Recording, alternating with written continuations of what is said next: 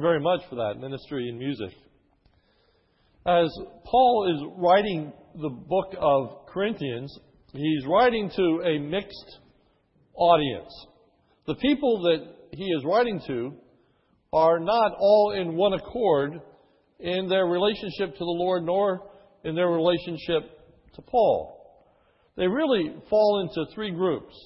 The first is those who are true believers in the Lord Jesus Christ and have been supporters of the Apostle Paul for a long period of time. Then there is a second group that have manifested repentance, who had not believed while Paul was present, and as a result of 1 Corinthians and other letters that Paul had written to them, came to a place of repentance, sought God's forgiveness, placed their faith in Jesus Christ, were born again, and are now followers of Christ and of Paul. Then there's a third group. And that is a group that continued in a state of unrepentance. Even though they had 1 Corinthians, even though they had other letters from the Apostle Paul, even though they had the testimony of other believers, they stood firm in their rejection of the gospel and a rejection of the authority of the Apostle Paul. We move to a new section in 2 Corinthians. Up until this point, Paul primarily was addressing the first two groups, namely those that had believed in Christ and had been followers of the Apostle Paul, and those who manifested a state of repentance and come to place their faith in Christ and were allegiant to the Apostle Paul. And so he talks about his coming, and he prepares them for his coming. And the last preparation that needed to be made was that collection that we were talking about the last few weeks. Now the direction changes, and Paul begins to address the unrepentant group, those that still have not placed faith and trust in Jesus Christ, and those who still are in opposition to him. He is preparing them for his coming as well. And so this morning I invite you to turn with me to 2 Corinthians chapter 10 as we look at Paul's message to the unrepentant. Paul's message to the unrepentant. In 2 Corinthians 10 verse 1, it starts with this admonition or plea, if you will. Now I, Paul, myself, urge you. 2 Corinthians 10:1, I urge you, I plead with you, I beg you. And as we would read through these first 11 verses, we would wonder where the predicate is to that particular statement. What is he urging them to do? And if you read through the first 11 verses, and even if you would continue on in the context, one might say that the predicate never shows up. It seems like an unended statement. What is he urging them to do? And the answer is what he's been urging them to do all along. In 2 Corinthians 5:20, Paul said, therefore, we are ambassadors for Christ, as though God were entreating through us. We beg you, on behalf of Christ, be reconciled to God.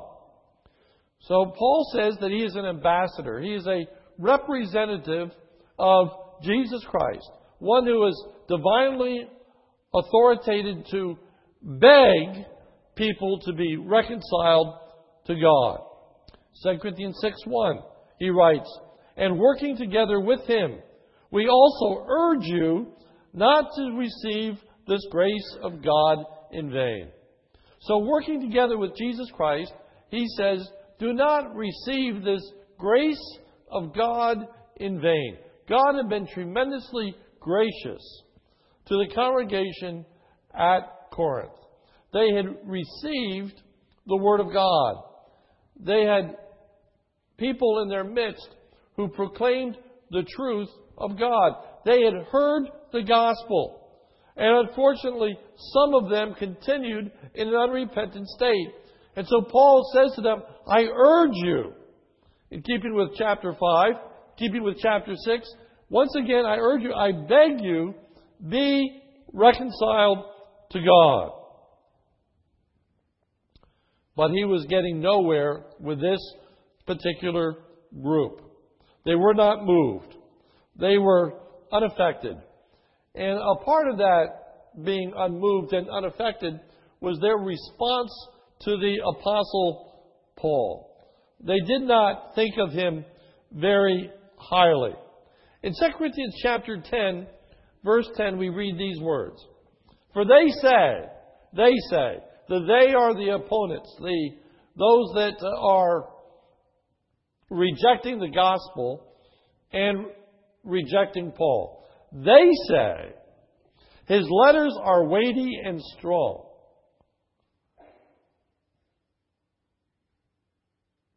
But his personal presence is unimpressive and his speech is contemptible. When they read 1 Corinthians, they said, wow, that's pretty powerful stuff. That's pretty moving.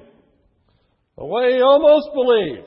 But you know, this guy, when he shows up, his bodily presence and his speech do not match what he's written. His bodily presence is weak. The Apostle Paul had a lot of infirmities. He had a lot of illnesses. He had a lot of sicknesses. He had a lot of troubles. He was unimpressive, it says, about his bodily presence. We went over some of this material in the past, but the Apostle Paul was short, even by the standards of the day, and even by the standards of his ethnicity. But he was very short. He was a cripple, probably as a result of the many whippings and stonings and things that he went through. He was severely crippled, virtually lame, very hard for him to get around. They say he spoke with a lisp. He was virtually blind. Most people think that was a result of the Damascus Road experience. But Paul alludes to that in the book of Galatians. Says to them that you had such love for me, you would have torn out your own eyes and given them if it were possible. So look at what letter I've written to you. You can tell I've written it to you because it's written in such large letters. When he signed his name, he signed it extremely large because he could hardly see. So here's this crippled, short, virtually blind guy that shows up that has a lisp.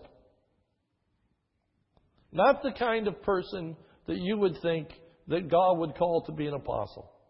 Not the kind of person that you would think that God is going to use tremendously. And it was a huge stumbling block for a certain number of people because he didn't fit the mold. He didn't meet the expectation. There were some in their midst that taught that if you were going to be right with God, then you would be healed. And in 2 Corinthians chapter 12, the Apostle Paul has to go into a long defense about this thorn in the flesh that he has, the physical infirmities that he possesses, and why God didn't remove them.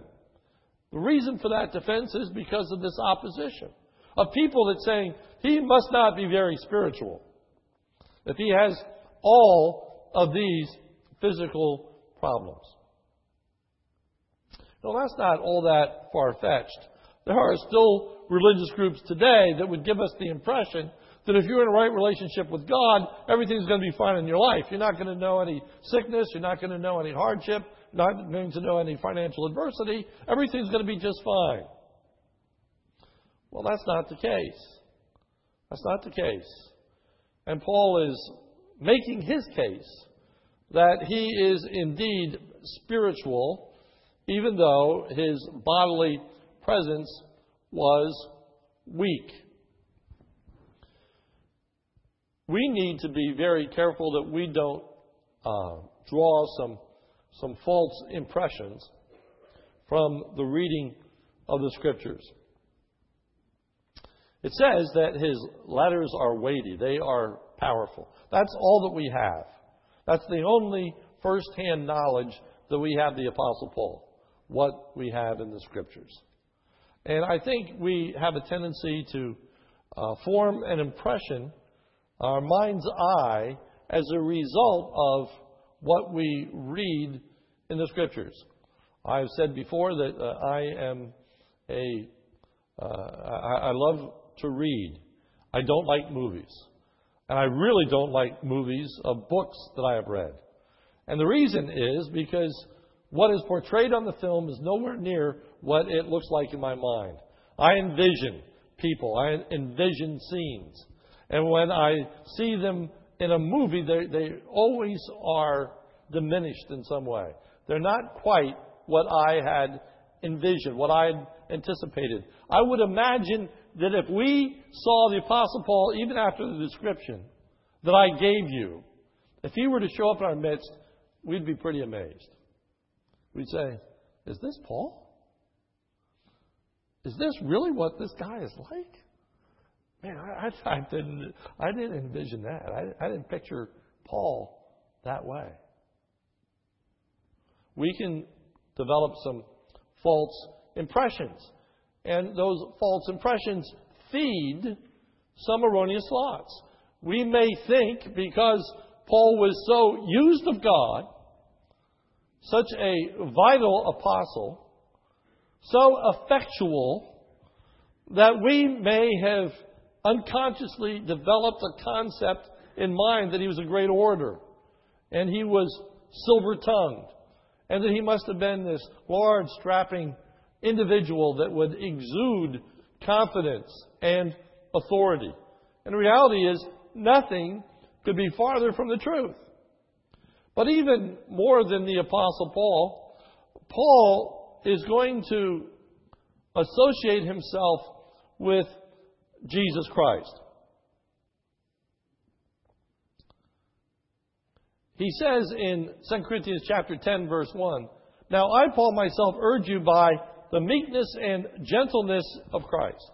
He is going to liken his conduct with that of Jesus Christ. And before we talk about Jesus' conduct, I'd like to liken even the physical attributes of Paul with the physical attributes of Jesus Christ. What did Jesus look like? What kind of voice did he have? What kind of presence did he exude?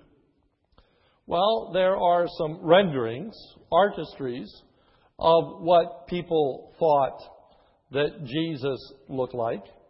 And one of those characteristics that Jesus looked like, think of your Sunday school materials that portray Jesus Christ. He looks like a man among boys, does he not?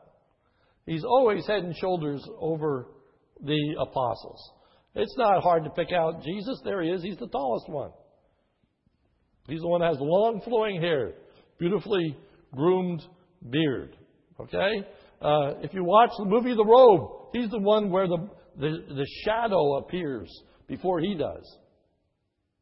Some have a halo, a glow that is coming off of Jesus. And when Jesus speaks, he has that voice, you know, and he sounds like God when he speaks. Well, the Scripture says of Jesus, Isaiah 53, verse 2, he grew up before him like a tender shoot, like a root out of dry ground. He had no beauty or majesty to attract us. Nothing in his appearance that we should desire him. He had no beauty or majesty to attract us to him. People were not awed by Jesus' physical presence. They were not taken aback by how handsome he was. No one in the crowd was swooning over Jesus. They didn't sit and say, "What a majestic voice. What an incredible orator. Wow, this must be God." And the Scripture says it was purposeful, so that we would not be drawn to Him, so that that would not be what we related to. That is not what would attract people to Him. It was purposeful in the mind of God that the Apostle Paul had all of these weaknesses. It was in keeping with the purpose and plan of God. And that is what these opposers, the opposition, couldn't grasp. He couldn't be spiritual and be like this. And Paul is saying, I am spiritual. And that is why I am like this. Paul was not vacillating when he was with them. 2 Corinthians 10 verse 2. I ask that while I am present, I may not be bold with the confidence with which I purpose to be courageous against some who regard us as if we walked according to the flesh. Paul says that he doesn't walk according to the flesh, meaning that he doesn't operate in the realm of human wisdom and strength. He was not going to be what they wanted him to be.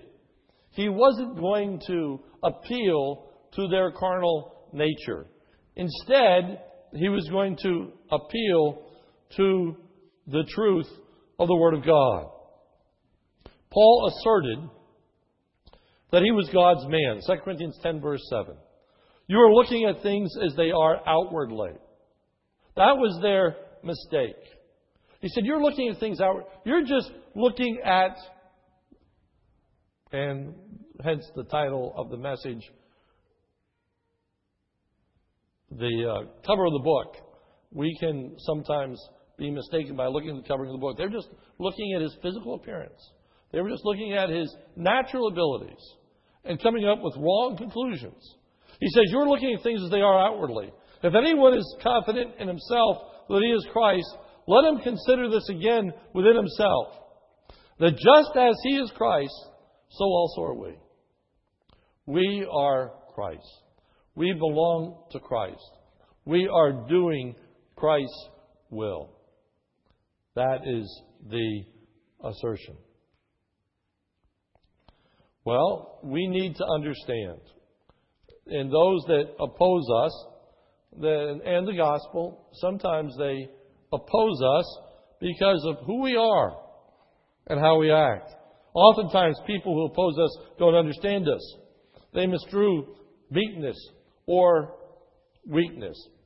As I am preaching this morning, I must admit that I'm a little embarrassed sitting in a wheelchair behind this desk to speak to you the Word of God. I'd much rather be standing up and be behind a pulpit and be in very good health. I want to commend you this morning that you're willing to listen to somebody sitting in a wheelchair behind a table, because not everybody is willing to do that. Not everybody is of a spiritual maturity that they put up with that. There are a lot of people that want somebody that's young and good-looking and forceful and dynamic and all of the things that go along with youth and good health. We need to be careful. We need to be careful of what it is that we really want when it comes to hearing and proclaiming the Word of God. We need to be careful that people don't demean us. And I'm thinking now more generally just as the people of God. That people don't demean us because of our character, especially our meekness and humility. We live in a society that prizes strength, that prizes self-confidence, self-assurance. People that don't need anyone or anything, especially God. And a belief in God is viewed as a crutch, a weakness that needs to be overcome. We live in a day and age in which people boast. They brag. They talk about their accomplishments. And we really almost expect people to do that. And athletes are interviewed. Celebrities are interviewed. And they speak with just incredible abandon of their abilities and their talents and what they're going to accomplish. And rarely does anyone that is addressed about being a future Hall of Famer say, if the Lord wills, if I don't break my leg, if my shoulder doesn't go out if they're a pitcher. They don't talk about limitations. They don't talk about the unforeseen things that could happen to them. They are strong and confident in themselves. And our society wants that kind of leader. People who are strong and confident in themselves. And Paul is not. And Paul is not. Paul says that he is in a battle. 2 Corinthians chapter 10, verse 3. For though we walk in the flesh, we do not war according to the flesh. He says that we are warring, but not according to the flesh. He likens the relationship that he is in to the non-believing Corinthians as a battle. This is a war that is going on. That's a really strong metaphor when you stop and think about it. Sometimes I get a little uneasy about all of the warring kinds of metaphors that we find, especially in our hymns. And we're going to sing one of those this morning. The battle is the Lord's. There are many. Onward, Christian soldier. That metaphor is found time and time again. And it's easily misunderstood as being overly pugnacious or aggressive. That's not intended to be that. It's a war because it is so sobering. It is sobering. It's a war because it teaches us of the difficulty and sometimes of the fierceness and the ferociousness of the opposition. It is not an exaggeration to say there were some people that actually hated the Apostle Paul. They hated for what he stood for, and they hated what he said. And it's important that we don't become paranoid. But I tell you, we will encounter people that hate our message. And sometimes, because they hate our message, they hate us. They really do. It is a battle. And in the time that we have left this morning, all of that actually was introduction, as we look at the characteristics of the battle that the Apostle Paul is waging. Characteristics of the battle that the Apostle Paul is waging. First characteristic, Paul is in a battle that he is not afraid to fight. He's in a battle that he is not afraid to fight. Look at verse 2. I ask that when I am present, I may not be bold with the confidence with which I purpose to be courageous against some. And now this phrase, courageous against some. Paul says, I am confident, I am bold, and I will be courageous against some. These people that oppose Paul are not going to get him to back down. They are not going to get him to alter his message. They are not going to get him to shut up. And when he arrives, he is going to say the very same kinds of things that he said in the letters that he wrote. He is not afraid of the battle. Not in arrogance, but in firmness, Paul says, bring it on. Bring it on. Paul is confident of winning the battle. Verse 2. Lest when I am present, I may not be bold with the confidence with which I purpose to be courageous against some. He is sure that he is going to win this battle. Why is he so sure that he's going to win the battle? Because he has the weaponry necessary. Verse 4. For the weapons of our warfare are not of the flesh. Paul is not afraid of coming to the Corinthians. He's not afraid of showing up. He's coming. He's writing them about the fact that he is indeed coming. He's preparing them for his appearance. Prepared the first group that you'll be ready with a collection. He prepares the second group by saying, know that when I come, I'm going to say the same things in person that I've said in my letter. And know that I'm going to be warring, but it's not going to be with the flesh.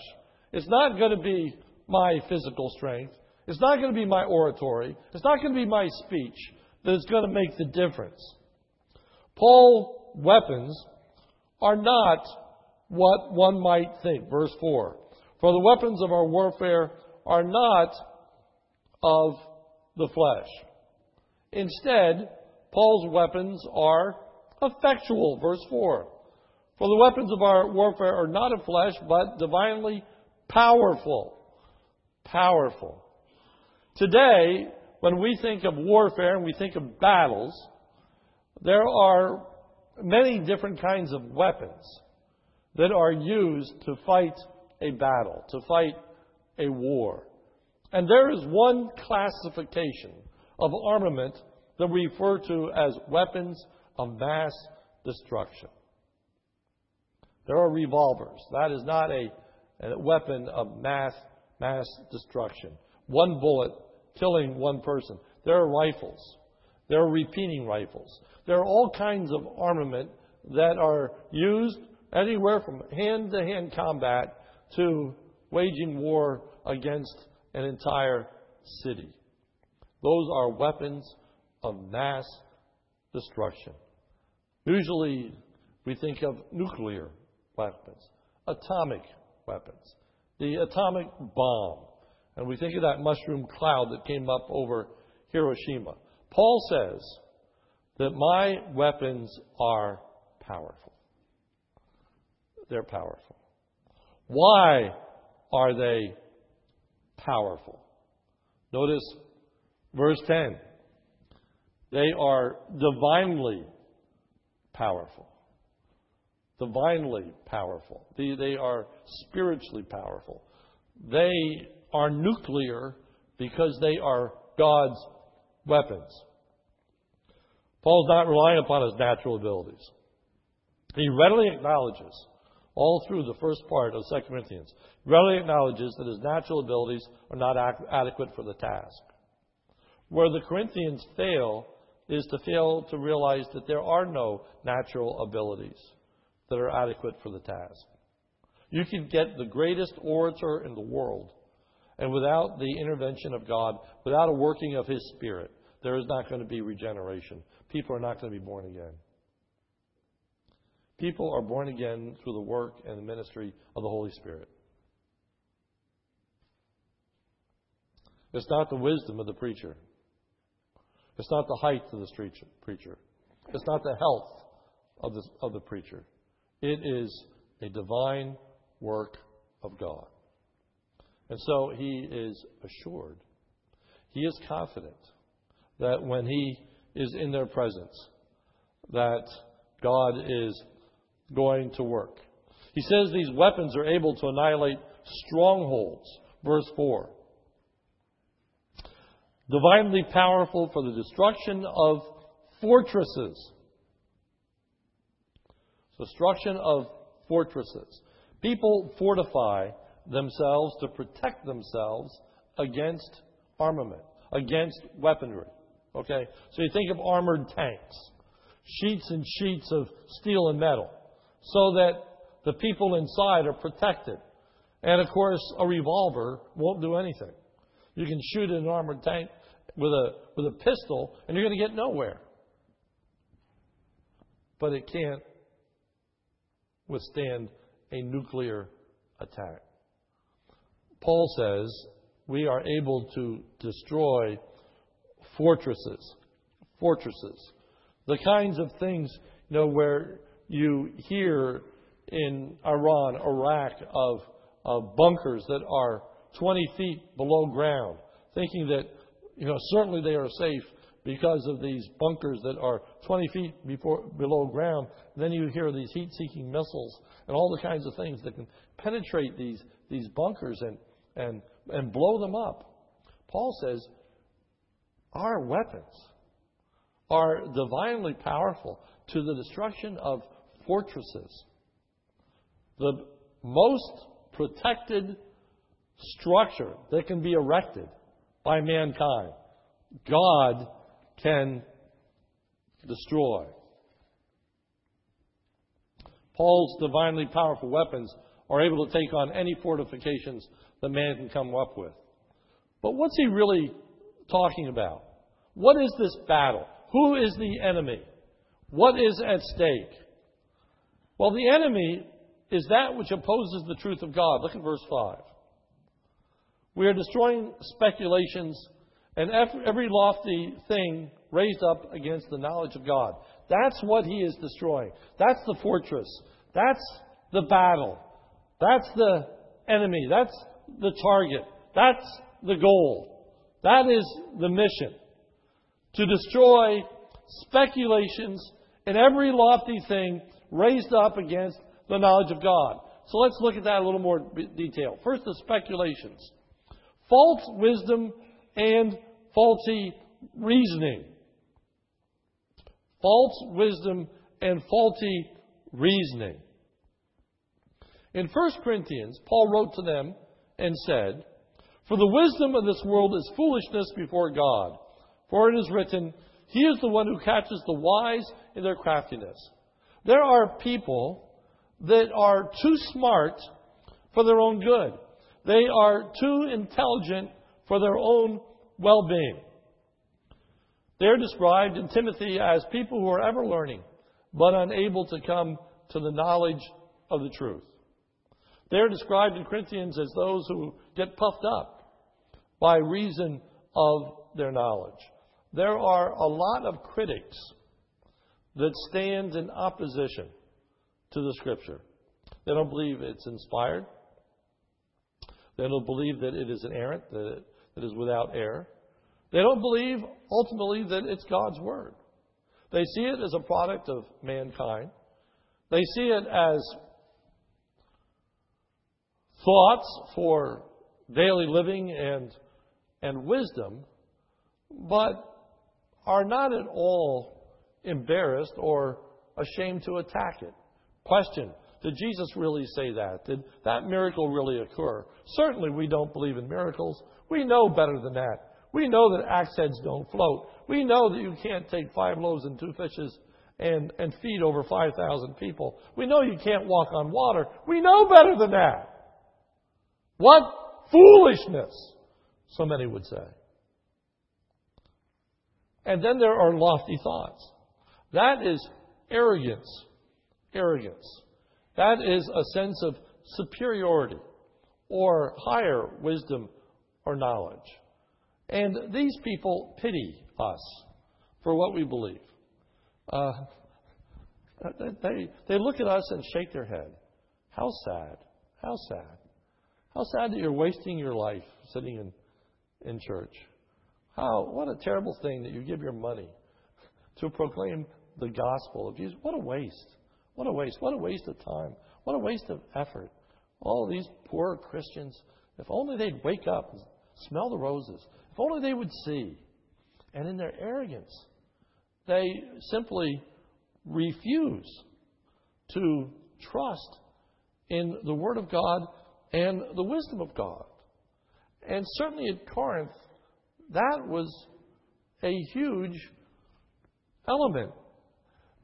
It was a hotbed of philosophy. It was like going to Cambridge or going to where Harvard is, where the seats of intellect are, the college towns, and proclaiming the Word of God. And they're just people that aren't open to that. Paul says, I'm not going to change the battle plan. I'm not going to alter the gospel.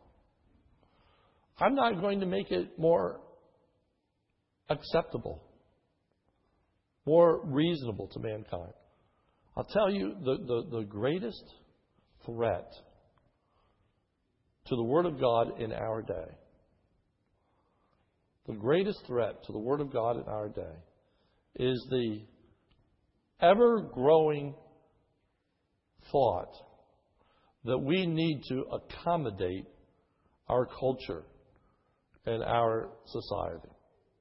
That people are so ingrained that there are things that you better just not mention. Okay? One of those things that you better just not mention is the idea that there's a devil, Satan.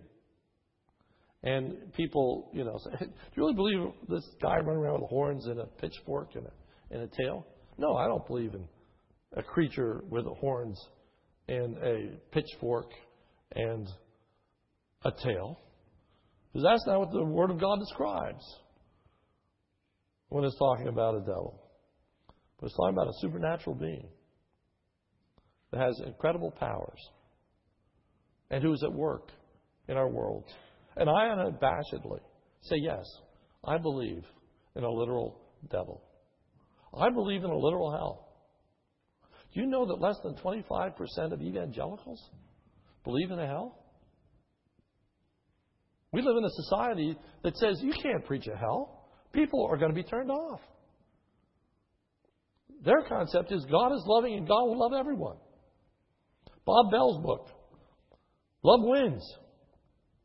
The idea that no one is ever going to be opposed, or that God is going to reject people of other faiths. How can you be so intolerant? How can you be so narrow? How can you be so stupid? How can you be so ignorant of other cultures and other societies? How can you be so insensitive to say things like that? Those are the thoughts. Those are the oppositions. Those are the ideas that reject the gospel and find people that say those things as incredibly offensive. How could you be so intolerant? How could you be so old-fashioned? How could you be so ignorant of other cultures to say such things? How could you be so arrogant as to say there's only one way to heaven, and you know that way, and everybody else is wrong? You understand the battle. You understand where the issue lies. Paul says we are at war. It is that sobering. It is that important. Why? Because what is at stake is the gospel of Jesus Christ. If He is going to satisfy what the rest of these Corinthians want, He's going to have to change the gospel. And that is not what Paul is willing to do. Paul says in 1 Corinthians that to the wise, the gospel is foolishness. But to those that believe, it's the wisdom of God and it's the power of God. So Paul says, I'm winning. Verse 5. He's taking prisoners. Verse 5. We are destroying speculations. Every lofty thing raised up against the knowledge of God, we are taking every thought captive. Now, I love metaphors. I love word pictures. You see the battle. Here's the gospel outside. Here's the fortress. Here's the fort. And the forts are man's speculations, man's wisdom. And all these people are crouched behind the walls that they have built. And it's their thoughts, it's their ideas. And Paul says that we're coming and that fortress, we're knocking down and we're taking every thought captive. Meaning that the gospel is transforming people's thoughts and ideas and practices. Why do we think so differently from so many in the culture round about us? Answer: because we have been taken captive. We've been taken prisoner. Because the gospel has subdued us. And we have come to believe in these things that formerly we rejected. Formerly we laughed at. Formerly we too were in opposition with, especially if we were saved at an older time in life. Paul says we're taking every thought captive.